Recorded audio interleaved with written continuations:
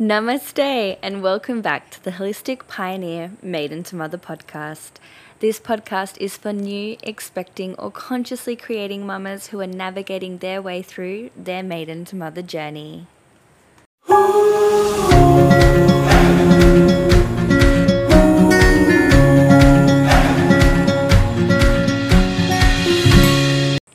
Hello, welcome to 2022. It has been a hot minute. No, seriously, for those of you who don't know, I live in far north Queensland and it is so hot. I have taken some time and I've just dipped my toes into the new year rather than my usual dive right in self. But I'm so glad that I did, because now I can be here with you fully, no distractions, and I'm just so excited to share and laugh and cry with you all here each week. For those of you who don't know, I have just been through a massive shift in my life as I recently early birthed my fourth child. So I apologize for taking some time off, but I have really needed to focus on my inner healing and just celebrating the short life that and connection that I had with this baby. In today's episode, we are going to chat a little bit about what the maiden to mother journey is and why it's so important that we are here to reawaken this epic rite of passage. In today's fast-paced Western culture society in particular, this journey from the maiden to the mother is not celebrated as a rite of passage that it is. The journey is often rushed and traumatic, isolating, exhausting, and more often than not, a painful experience. We're a society who are fixated on returning to our maiden-like bodies and lifestyles, rather than embracing and celebrating the magic of the mother spirit. I'm certainly guilty of this. I have spent the past 2 years criticizing my body, planning to lose weight, and getting so distraught when I don't, begging to lose the weight that I gained postpartum and before my daughter grew up old enough to recognize the self-loathing that I felt when I looked in the mirror, and feeling guilty every single time that I've eaten, often not starving myself but not loving the meals, just thinking that if I had skipped enough meals I could get back to that tiny size 6 maiden body that I used to have. Which is funny because this is the same body that I absolutely adored when I was pregnant, and I remember pushing out my belly in photos to accentuate my tiny little bump. I would wear these tight skirts and tuck my shirt in to make it look even bigger. It's the same body that safely and lovingly grew my beautiful daughter. And it's the same body that's been through the love and the trauma of growing and early birthing 4 more beautiful babies. The maiden, the mother, and the crone are a Wiccan terminology for the triple goddess and the separate stages of the goddess cycle and phases of the moon. So these are similarly and quite commonly known in many ancient religions, and I do not disregard any of them. As I mentioned, they really are quite similar. The maiden to mother work, if you don't know, explores the radical truth that midlife is not, as our culture proposes, where a woman's power is to end and she goes to a life of serving, but where her power really truly begins. It is the journey of moving through and out of the immature maiden phase of your life through to the mature, full expression phase known as the mother. The archetypal mother is the powerful, safe, compassionate, full bloom feminine life force that exists within all women, whether you have or have not yet carried a baby. The journey shows us how to tend to our inner wounded maiden, the inner little one who's hurting from a lifetime of living within this broken culture. And throughout this journey, I will share with you a lot of the shadow work in healing that wounded inner little one. Pre-patriarchal cultures revered the mother and honoured this passage from maiden into mother as part of life's natural cycle. They saw it as stepping out of the immaturity and youth into a maturation and fullness and bountiful. They viewed the feminine life cycle as flowing like the moon. So waxing moon is known as the maiden, which flows into the full as a mother, and eventually waning as the crone when we reach the age where we begin our slow return to the earth.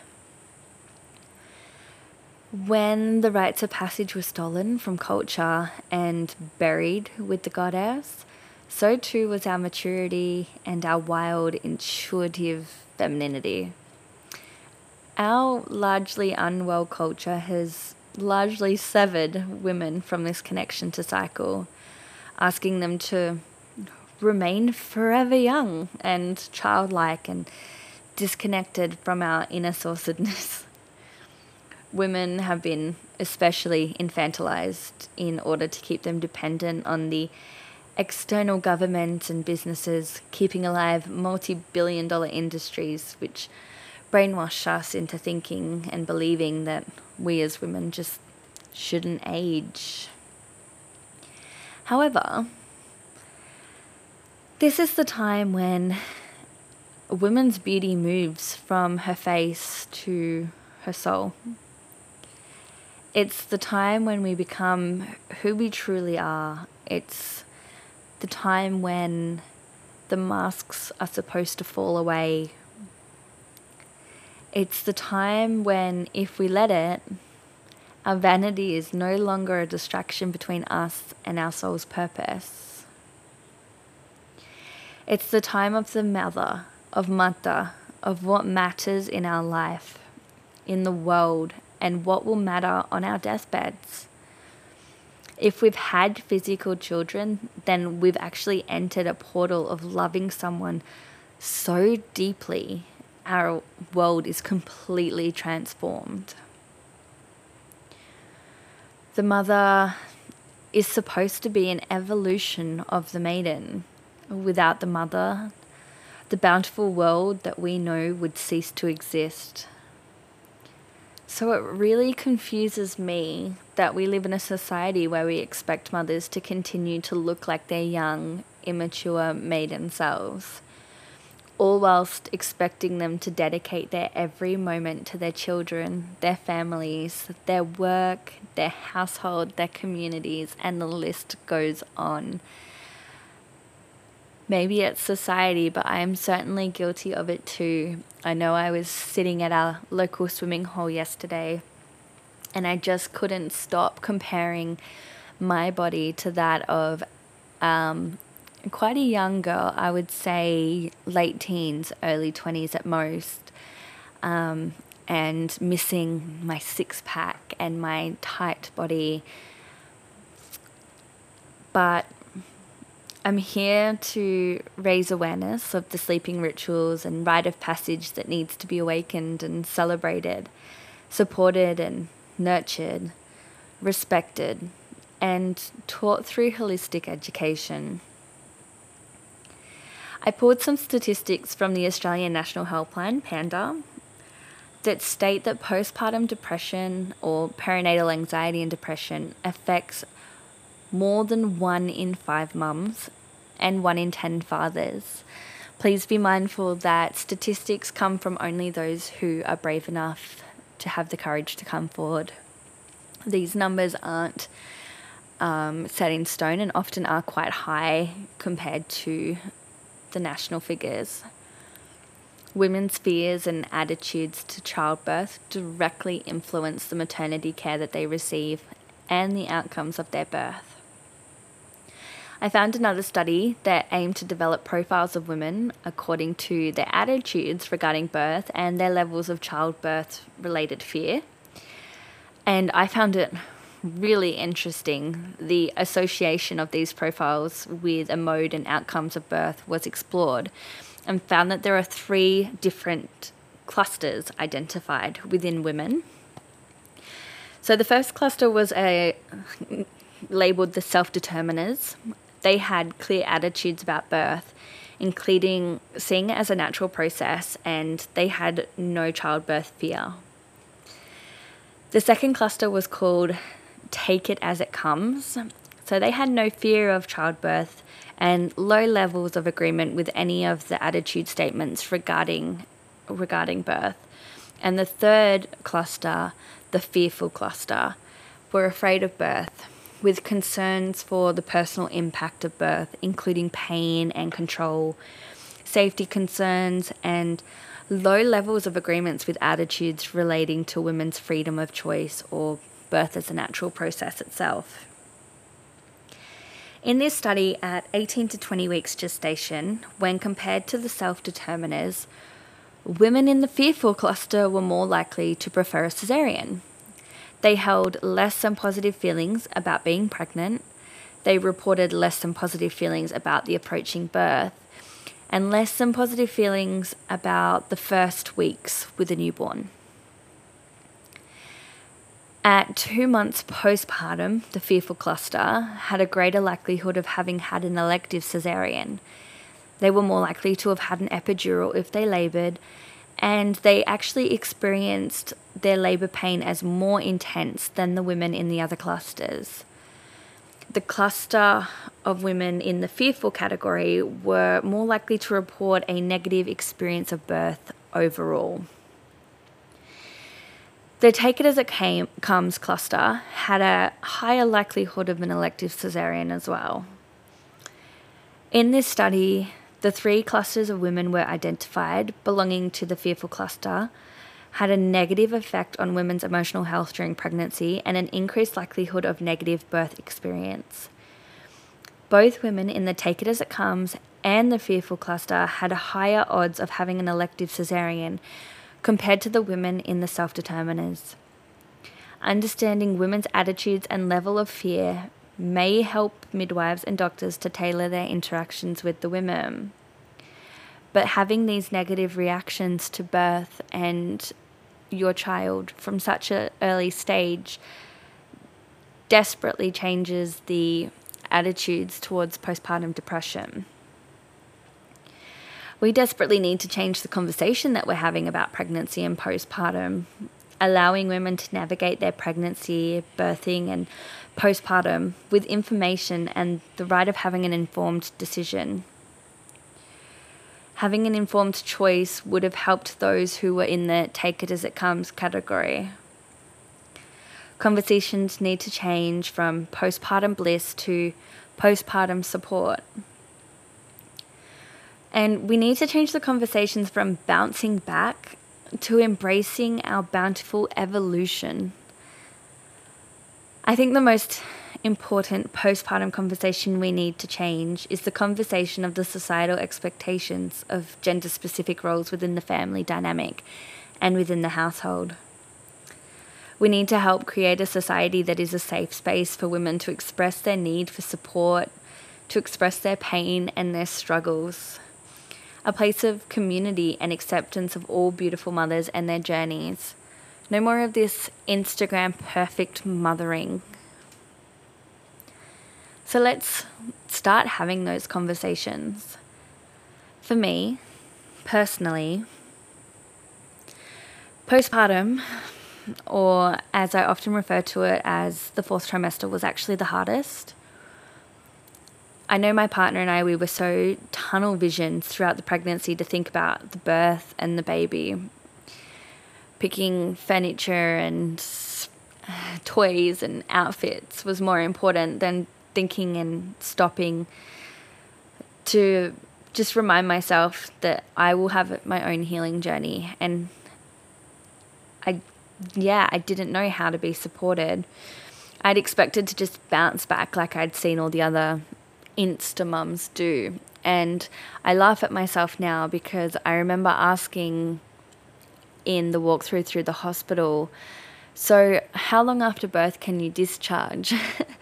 And when they told me 4 hours, I was like, yep, I'll be that mum. And I laugh now because it's so ridiculous that I would want to walk out of somewhere that was supporting me through my birth journey within 4 hours of the most physical, traumatic experience that the woman's body could go through. I had given no thought to how self-care would look for me postpartum, or how support would look so radically different to me postpartum. I felt so alone and isolated because I remember when friends or family contacted me, it was to ask how our beautiful girl was doing. Nobody asked me how I was coping, how I was healing, how can I be supported or held in this time. So naturally, I felt as though I couldn't ask for help or complain or express the pain and exhaustion that I felt. Nobody had warned me of the bleeding. Nobody had warned me of the pain of going to the bathroom for months afterwards. I had no idea about prolapse and that Kegels was actually a thing. Nobody spoke to me about the excruciating pain of full breasts or oversupply or blocked ducts. Nobody explained second day blues when your milk comes in and you just can't stop crying hysterically. Nobody tells you about the guilt and the pain that you feel for that breastfeeding journey when it's supposed to be all natural, yet when you're in it, can be one of the hardest experiences of motherhood. Nobody warned me that my partner would look at me differently, that he'd never look at me the same way again, and if he did even look at me at all, or that our relationship would never be the same again. But I can't blame him because, to be honest, I haven't looked at myself the same way again either. Maybe all this information was out there, but I don't know about you. When I don't know what I'm searching for, you don't know what you're searching for. Am I right? Overall, the lack of support, nurturing, and safe space that was not held for me meant that my postpartum journey was traumatic. It was not blissful at all. I didn't know how to ask for help because I actually didn't know what help and support I needed or deserved. When I did ask for help, I had people's comments ringing in my ear that I had chosen this. You wanted a child. What could you possibly be complaining about? Nobody said it was going to be easy. Little did I know at the time that I didn't know because I was not the woman I'd been 9 months ago. I wasn't even the woman that I was when I walked into the birthing centre. I hadn't stopped to think about the woman that I would be when I walked out of there. Which, I might add, is not just a birthing portal that you enter for the first time during your first pregnancy only. As a woman, you yourself rebirth each time. You learn more about yourself. Your new child will teach you completely different things about yourself than the last child.